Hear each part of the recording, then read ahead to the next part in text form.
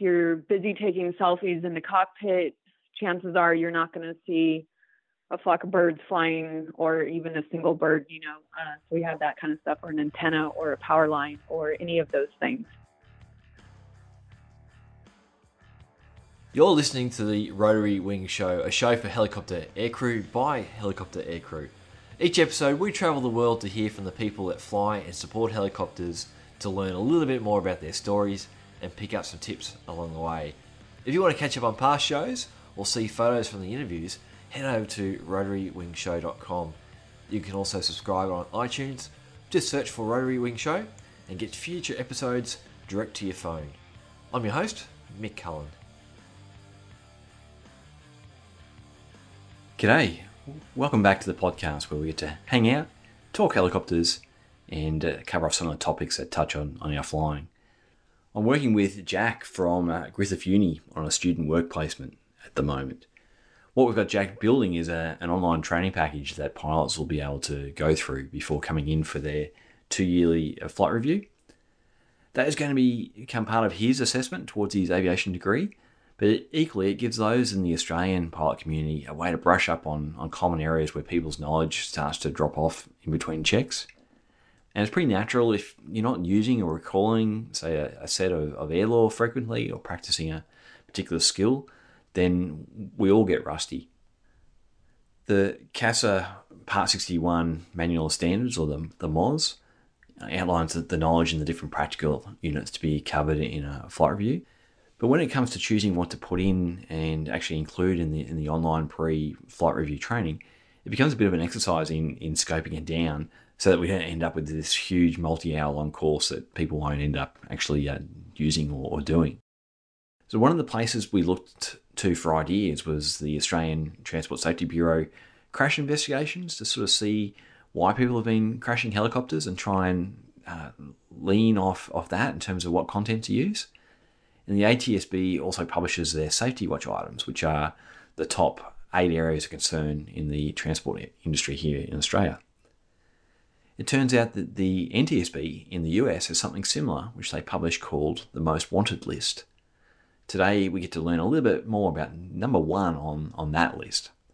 To take us through it, we are lucky enough to get some of Kimberly Hutchings' time as she rehashes some of the content from talks that she's given to the CHC safety forums and other events. Kim is from Campbell in Texas, USA. It's about an hour drive northeast of Dallas. I asked Kim to give us a bit of more on her background and how she got started in this area of aviation. So that'll kick in shortly. After the interview, though, I've got a favour to ask to see if I can get you on board to help me target a particular person to come on as a future guest.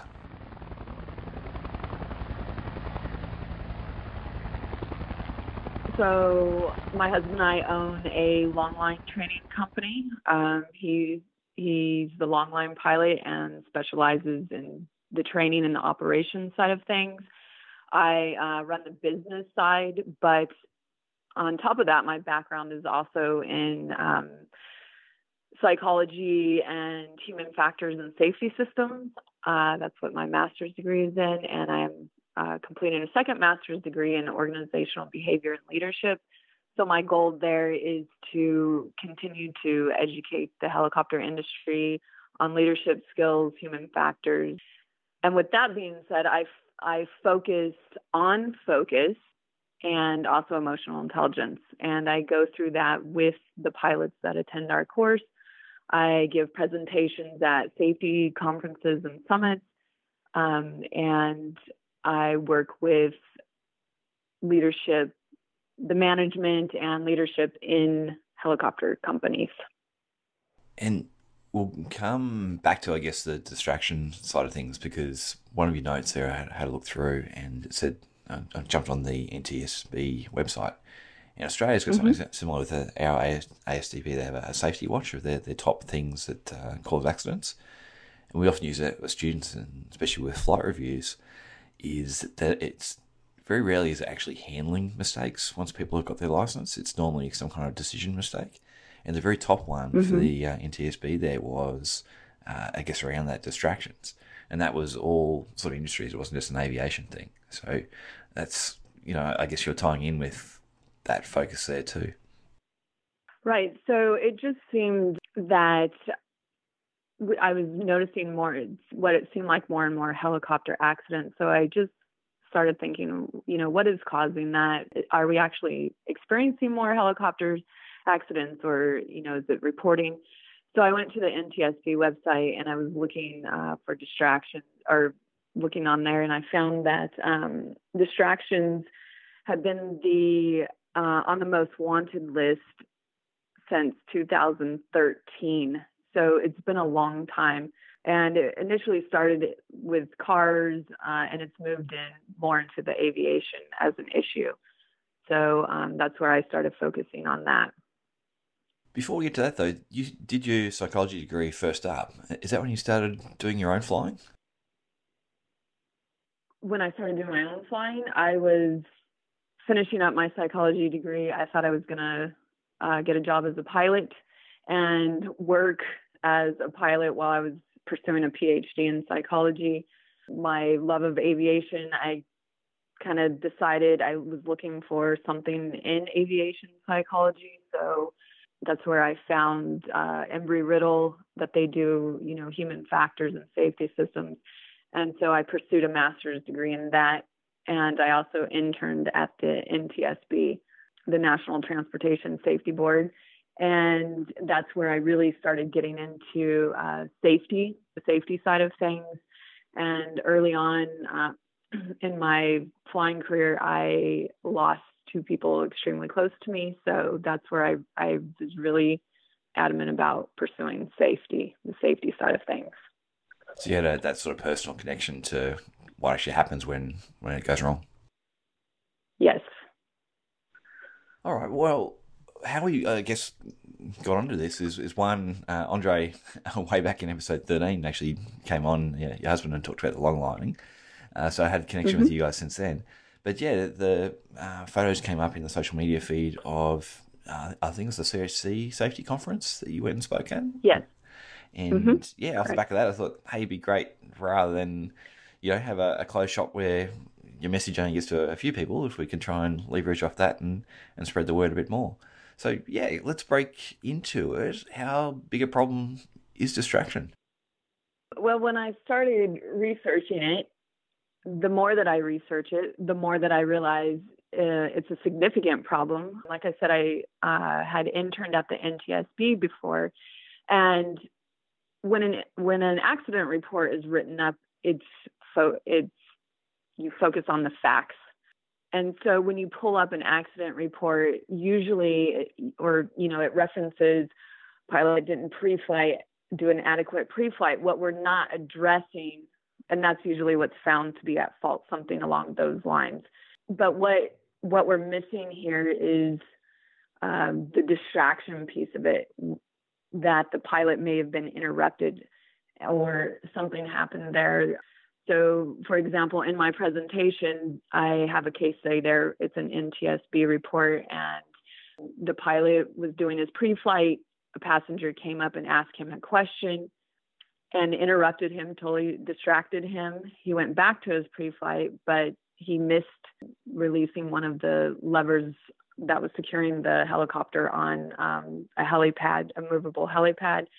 And when they took off, they had a dynamic rollover. So when you read that report, it's saying inadequate pre-flight. But what we're not addressing is that distraction. And if we do, we may not be addressing it in the best way.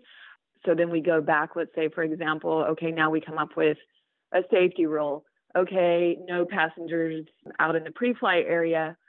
But what we're not addressing is the distraction piece of it. It could be any distraction. It could be the fueler that comes up and fuels and talks to the pilot. So you can't keep the fueler off the flight line.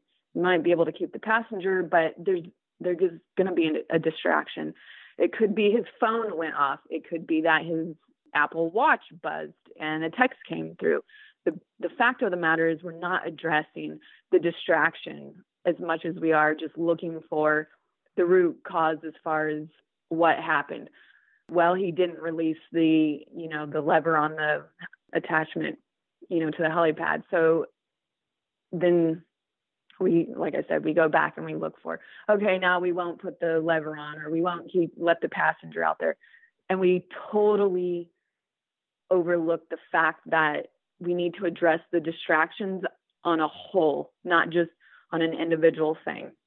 Otherwise, that makes sense. We get to the situation where we have so many rules that it's hard to actually then go and remember them and apply them. So what you're doing is going back upstream and trying to find like a root cause. Right. So that's exactly the thing. We keep coming up with more rules and regulations, but in this time, in this society where we are so distracted all the time. We have so much content being pushed on us all the time that our brains are busy all the time. So we're very susceptible to distractions. And if we don't start addressing, and we say human factors, if we don't start addressing the human and what's going on with the fact that we are just naturally distracted all the time, just based on society, we can continue to come up with as many safety rules as we want. You have to do this, you have to do that, but there's still going to be another distraction the next day. So we need to start addressing the human side of things and what's going on with us as far as allowing ourselves to be so distracted. Okay, there's one of your slides here I love. It basically talks about comparing different modes of transport and which one helicopter flying is most like. So do you want to go through that and sort of, we'll bring that into the story there in terms of the types of distraction we deal with and what other transport we're most similar to? Right. So in the presentation we go through, the question is, what is a helicopter most similar to? A commercial airline or aircraft, a cruise boat, a train, or a car. And in the past, I generally have people say a natural response is an airplane. And really, if we stop and think about it and we break that down, the pilots in the commercial aircraft are in a secluded cockpit. They have a sterile cockpit usually when they're doing their pre-flight. The passengers are in the back. You have flight attendants handling everything to do with the passengers, what's going on with them, questions. In the cruise ship, something similar. The cruise ship captain is completely isolated, and the same thing with the train. Therefore, helicopters need to be considered they're most like a car. You have passengers that are sitting right behind you like a car. You have activity going on. You have passengers talking to you. You have them excited, taking pictures, looking out the window, waving, taking selfies. It's a very active environment, just as a car would be. So that's going on inside the cockpit. Then outside, you think of a car when you're driving, you have, people that can come into your lane. You can have, birds fly by that you're not expecting. You've got to look out for obstacles all the time because we're low. So similar to a car, where people on a bike could step out in front of you or right out in front of you. Someone can come into your lane. So we have to have an immediate reflex to respond to that and be on the lookout all the time as you would in a car. Okay. So where to next then, I guess, or is there different types of distractions, or how do we step that forward? So moving forward, we need to realize that we are in a time of distractions, and how are we going to start addressing that as far as the helicopter community, which means, there's certain things that during this presentation, some of the participants spoke up and said that, they have no cell phone policies during certain times. The cell phones are, put away. The personal electronic devices, I know a lot of times now we're bringing iPads into the cockpits. We just have to start addressing the fact that we're distracted And one of those things, again, going back, is addressing the human, the person, is something, a practice called mindfulness. It's not necessarily meditation. It's just the practice of being mindful and paying attention to what you're doing. This is something that you can practice daily. It only needs to be, 5 minutes a day. It's not something that you need to do for long periods of time. And it's like building a muscle, but it keeps you focused. So let's say you were doing a pre-flight and someone comes up to you and interrupts you. If you practice something called mindfulness, it helps your brain. It's be able to go back to where you started from. It remembers things better. It's like a muscle. It builds that muscle. Okay, so let's talk about that and then come back to a few of the things, because I know in Australia, just in terms of road rules and the focus for road safety, it's over the years that the mobile phone thing has just been ramping up, and now there's where it used to be sort of fatigue and things like that. If you picture a road safety ad, it's about mobile phones, and definitely the fines and things like that have really ramped up in the last couple of years. So I think, like, we talk about that as carving out big areas of focus. But before we do that, if we stick back on the mindfulness thing, obviously, there's different meditation things, and there's lots of, I guess there's more research out there. But is there any specific aviation research with mindfulness? So yes, there was a study that was done in Norway on 2 military helicopter units, and they did some mindfulness training to check physiological stress responses and checking the mental demands on challenging tasks such as military operations during periods of high workload. And they are finding that there is some correlation there, that with this mindfulness training, that the pilots are better able to focus and respond to those demands a lot better. So with that study, how did they go about it? Did they have a control group, a second group? What were they measuring to sort of come up with the difference between the groups? Yeah, so there was a control group, and then they had the group that was having mindfulness training, and they measured their cortisol levels and how they were responding. And the group that had the mindfulness training did respond better to demands and workload, as far as their cortisol level wasn't as high. So for a no-go situation, they were able to react to that without raising that level of stress. All right, and in terms of if you wanted to practice that in your daily life, someone's listening to this and they're heading off to work for their helicopter job, what were they? How can you start exercising that muscle? I would recommend starting just 1 minute at a time. I know that doesn't seem long, but when you start at the very beginning, you'll find out just how distracted you really are as an individual. If you set a timer for 60 seconds, majority of people, and I've gone through this exercise many, many, many times, I've never had one person sit there for 60 seconds the first time and not think about something else while they were supposed to just be focusing on maybe a noise in the background. It could be the hum of the air conditioning unit. And everyone has said to this point that they have thought of other things, whether it's I'm hungry, is 60 seconds up. There's some intrusive thoughts that are coming on. So I would recommend starting with 60 seconds, set a timer for 60 seconds, and just see if you can sit there. You just want to focus on, like I said, maybe a hum in the background or a bird chirping. It doesn't have to be anything. You don't have to have a mantra or anything. You just focus on that one sound or object. And the goal is to not think of a million other things. And that's where you just build from that. So you can do it eventually. You can do it anywhere on your drive to work. It's just the act of paying attention. As we know, when you're distracted, how many times have you maybe passed an exit on your way home.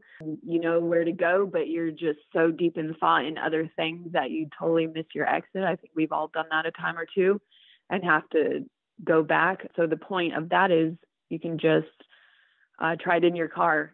The whole act is paying attention, not thinking about all the millions of other things you need to be doing as you're driving. So you're just focusing on the car in front of you, what's going on, what the temperature is. It's just being completely aware. And that's all that mindfulness is. So, for example, it goes back to your pre-flight. It's being present and completely focused on what you're doing when you're pre-flighting, not thinking 4 steps ahead or what you need to be doing or, checking your phone. It's just being completely present in the moment. And that's what we need to start doing more of. I know there's one exercise that I always have trouble with because I exactly get distracted. I think it's along the lines of just trying to count your breaths. So take slow breaths for 10 breaths and basically count up to 10. And I know I'll often start counting and then I'll be thinking about something and realise I haven't actually finished off my 10 breaths. So that might be something along those things. Exactly. In the US, I think you guys have some rules around sterile cockpit, times where there's supposed to be sterile cockpit. Can you recall those sorts of things and talk maybe a little bit about that concept of sterile cockpit?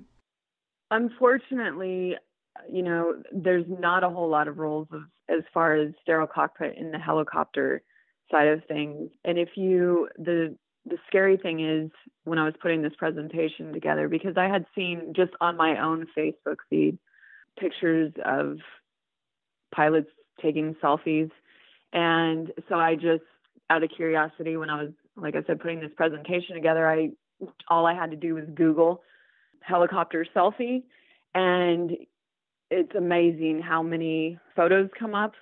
And so when you start thinking about that and what's going on, these are the ones that, made it online. Think of everyone's phones and cameras that they have going on, but you can see how much is going on in a helicopter cockpit. So a lot of times, we can have the isolation button when we're speaking to the tower that we can, isolate that to speak with the tower, but it doesn't mean that there's not stuff going on in the background all the time when you're flying passengers. And it doesn't even have to be a tour operation. It's just passengers in general. They're talking a lot of times. They're excited in a helicopter. So it's very hard, I think, to maintain a sterile cockpit in a helicopter. It's too intimate in there. So. All right, and we got some more case studies then. Obviously, there's a whole, don't text and drive type road campaigns for us here. Have you got a couple of other case studies in terms of where the accident was directly linked to mobile phone usage? Yeah, so again, going online, there's all kinds of accidents related directly to texting and driving. There was a woman that posted a selfie, a Facebook selfie, and then within the next minute, she had hit a tree and it killed her. But when they investigated the story, accident, they had seen that looking at her timeline. She basically posted and then hit the tree. And a distraction in 2.7 seconds increases your error rate or by 3 times. So you think about that distraction. All it takes is 2.7 seconds and you're completely distracted. And it takes 13 seconds to come back from an interruption. And what's the drive? They talk about dopamine, things like that, but from the psychology side of things, what's the studies and I guess some of the understanding there about what drives us to sort of pick up the phone or have that kind of pull to be distracted? Right. So Facebook and Apple and all these people, they're very smart. They hire very smart psychologists. And so they realize the pull on our brains. And basically what's happening in our brain is that we have dopamine loops, and they are reward seeking. So when we get a little ding or a little, buzz that we have a message, that's a reward. Our brains love that feeling. And the second part of that is the anticipation. So we when we don't know when we're going to get the text, and it shows up, it's even more exciting, and it makes our brains even more happy. So we have this dopamine that releases, and gives us a little happy feeling. So we become addicted to that. It's just like an addiction. That's why people can't put their phones down. They're checking it all the time.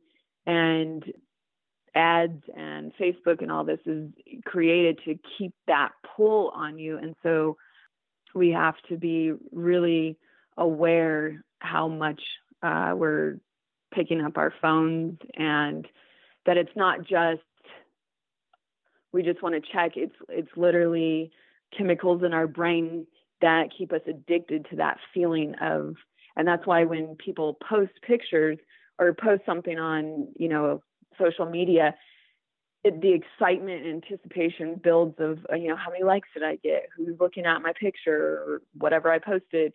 That we love that feeling. We like to be surprised. We love that anticipation, and it's addictive to us. And that's why we continue to do it over and over again. And that's why now they have things called digital detox. It literally is a detox. You have to put that phone away. And a lot of times if you're forced to put a phone away in a meeting or something, I think we've probably all experienced that to some level too, that urge to pick up that phone and you can't, or it's, you left it at home and it's almost, like, oh my gosh, what am I going to do without my phone? That feeling, it's very addictive to us. And so again, that's where, we have to be mindful of that, in our industry and our operations and what we do every day, is be aware that we have that inclination, we have that desire to pick up that phone or check that message or whatever. And so we need to protect ourselves from ourselves. And again, going back to that is practicing mindfulness so that when we are doing something, we're not distracted and we can actually focus on what we're doing. Yeah, and I think especially the helicopter industry, because a lot of our tasking is so ad hoc and changes, I can't think of too many people, with helicopter pilots or crew or even operations now, who wouldn't, in a normal daily work cycle, be absolutely wedded to their phone because things are changing. I think that genie's out of the bottle in terms of it's going to be very, very hard to wind back mobile phone usage, just because whether it's cancelling SAR times or you're waiting somewhere for the client to change their details and be ready for the pickup. So I think that's just going to stick there. So it's going to have to be a skill we sort of build up on how we incorporate the mobile phone usage. But is there any good guidance? Like, I know there's good guidance out there about, in cars, you put your phone in the boot and things, which is all great, but there's not going to be many people who are actually going to go and do those things. And I think I shared a few, I can't remember if it was on email or not, that, previously I've had someone come into a flight review and they took a phone call on their Bluetooth headset while we're actually out doing a flight review. And that, for that person, that was completely normal. They didn't think anything different of being out on a flight review with an instructor and accepting a mobile phone call. So obviously they're doing that in their own flying normally. How do we change that kind of perception of what's acceptable and what isn't in terms of that message? Right, and you're exactly right. The cell phones and electronics in the cockpit are not going away. It's where we're going. We rely on those, again, to check weather. We're using either their phones or sometimes iPads for GPS purposes, flight tracking, all that sort of stuff. So they're not going away. But I think because of that, and we need to be extremely aware of what dangers lie in the fact that we have these devices with us, because even though we may be using them to check the weather for our flight operations, in the meantime, we're also checking for text or messages or who's posted on Facebook. So I think the key there is education as much as we can, educate people as far as what's actually happening. When I give this presentation to the pilots that go through our course, it's the education piece and explaining to them how distracted their brains really are. And when I do the 60-second exercise with them of mindfulness, they become blatantly aware that they are distracted all the time. So the best that we can do at this point is education on what's happening, how distracted we are, what the dangers of that are, and not in the sense of the way that we've been doing it all along for all these years. Is we know distractions are dangerous for us. We're very aware of that, but we need to really educate the part about the addiction piece of just that dopamine release in our brains, and start educating people, and also start practicing mindfulness to a certain extent. Like I said, it doesn't have to be some extensive thing, but just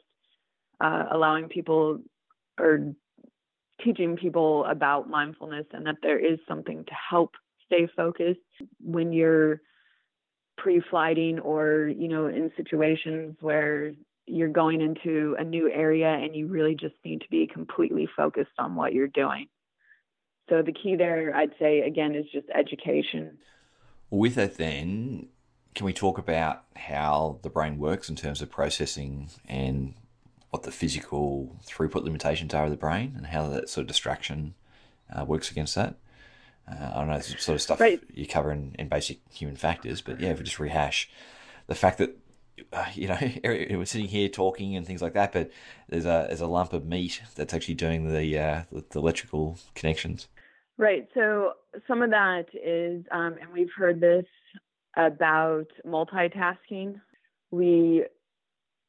I think now people are catching on to the fact that we can't actually multitask. It seemed like several years ago it was, oh, I can multitask, and the more I can multitask, the better. And it was like, yeah, I'm really good at multitasking. And I still hear that a bit today, but not as much.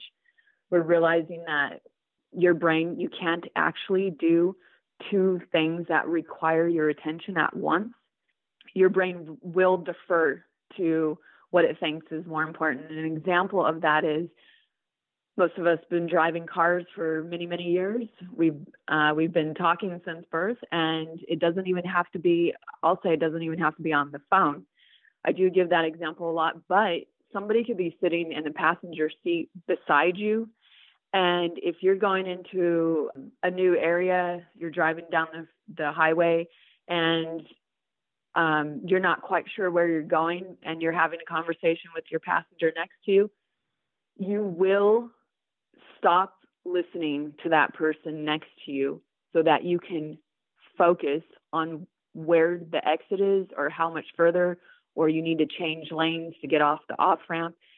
And just pay attention to that the next time, if you're driving, and unfortunately if you are on the phone, or just having someone there in the car with you, going into a new area or needing to change lanes and get over so you can get off the highway, you will stop talking. So that's the whole point of, we cannot do two things at once. So again, going back to just focusing, being aware of the limitations of our brain.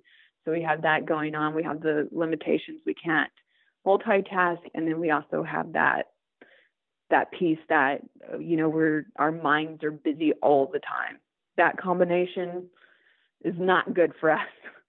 Yeah, and it comes back to the consequences too. So, if you're turning the radio down so you can try and look for street numbers as you're coming to a house you're not Exactly. familiar with, and I guess the worst thing that's going to happen is you're at that point you're traveling at slow speed on a road type thing. But I guess it's the distraction that, as you said, a couple of seconds of distraction, and in a low flying helicopter, you're traveling a lot of distance in that couple of seconds. So I guess it comes back to the consequence and the exposure, and all in all sort of risk control type things. Right. So exactly, and that goes back to the argument that the helicopter is similar to a car. Just being distracted, we're looking for birds all the time. We're looking for wires all the time. We're looking for, things towers, antenna towers, things that we may not see immediately. If you're busy taking selfies in the cockpit, chances are you're not going to see a flock of birds flying or even a single bird, so we have that kind of stuff, or an antenna or a power line or any of those things. So. Okay, well, I think it's just it's a good chance just to have that refresher, I guess. So we often just get super busy just in the day-to-day job, and sometimes it's just useful to have, a bit of a spotlight shone occasionally on some of those things that fade into the background that are definitely causes of accidents that are waiting out there to catch us. Yeah, Kim, I think it's just useful and talks like this that you give, just sort of, focus without being too punny, our attention back on how easy it is to lose focus. Right, exactly. Do you want to give a quick update? Because obviously back in episode 13, we got a little bit of an update. I think at that stage, you guys hadn't quite kicked off Follow Mission. At that stage, it was something that was just about to start.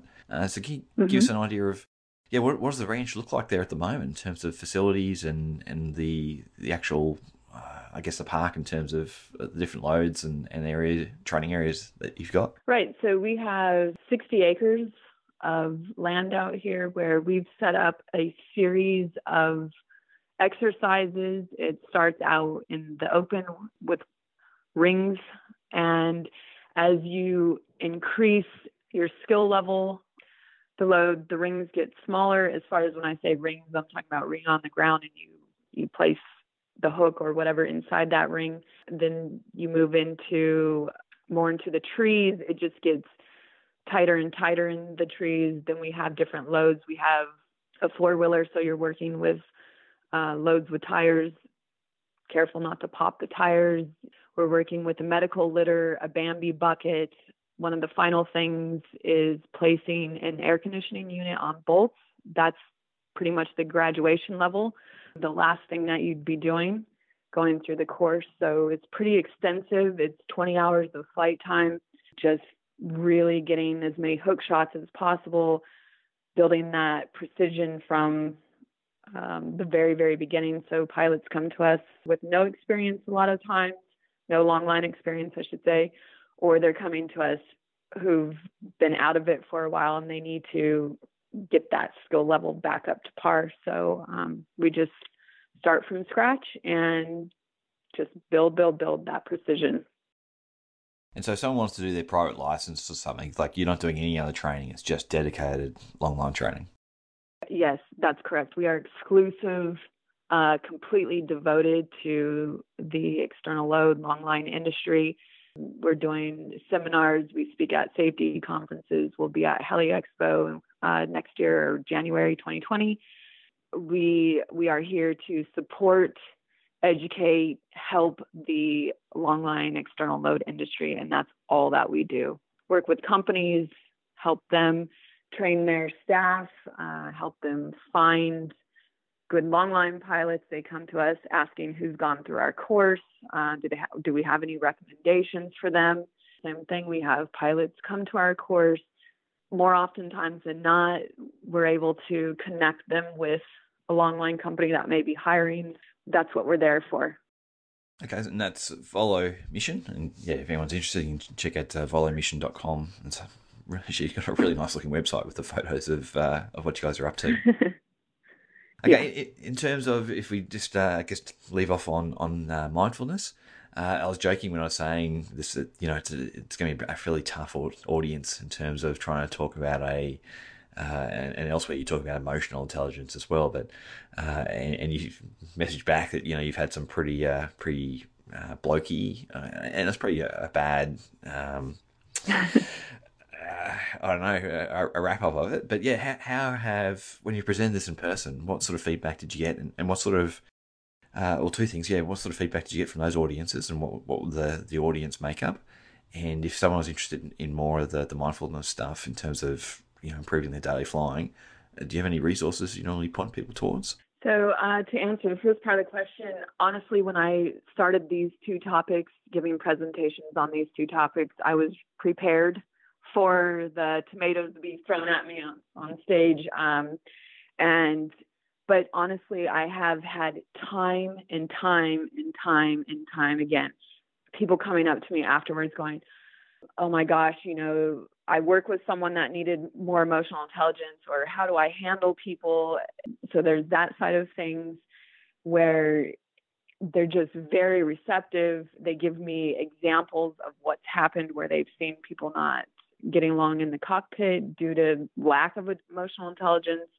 And as far as the focus, distractions, and mindfulness, I present a different perspective on the distraction piece than what we normally have been taught in when we're going through aviation or just in our safety management.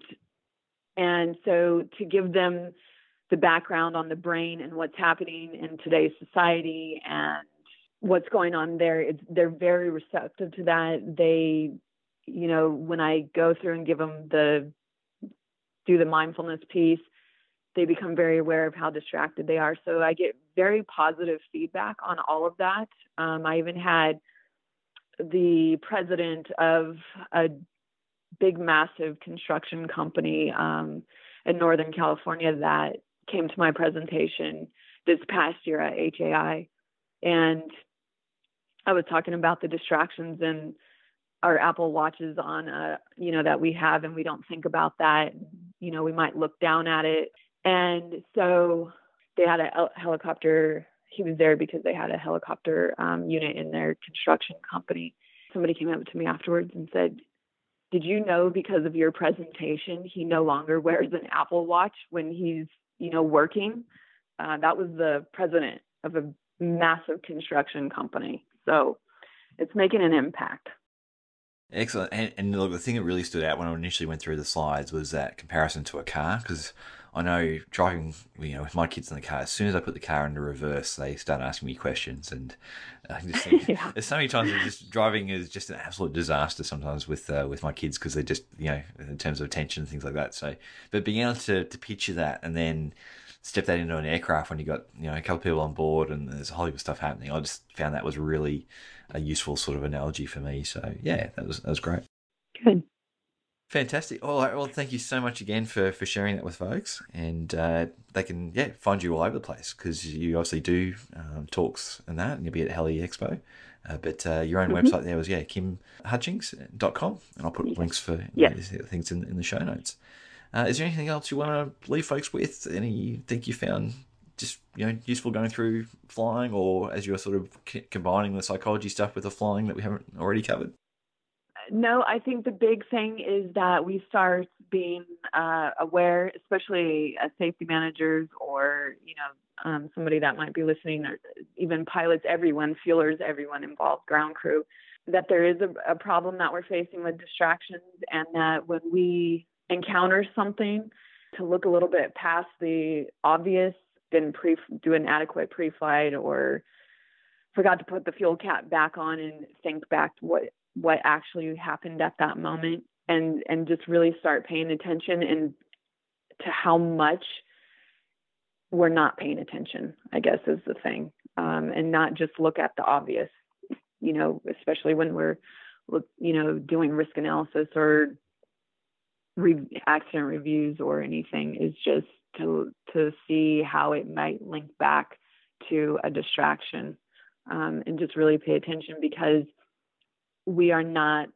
slowing down. Society, we're way past that. We're not slowing down. So what we need to do as individuals is slow our thinking down a bit and our processing, and pay attention. We've just stopped paying attention. We get so much information all the time that we're actually learning how to block information out, because there's so much and it's not relevant. So we start blocking stuff out. So the more that we're aware of what's happening in this day and age, society, what's happening with us, the better. It will help us. We've got photos up in the blog post for this episode if you want to put a face to the voice for Kimberly. Kim is regularly out talking at different helicopter gigs, so if you do bump into her, please let her know that you heard her here on the podcast.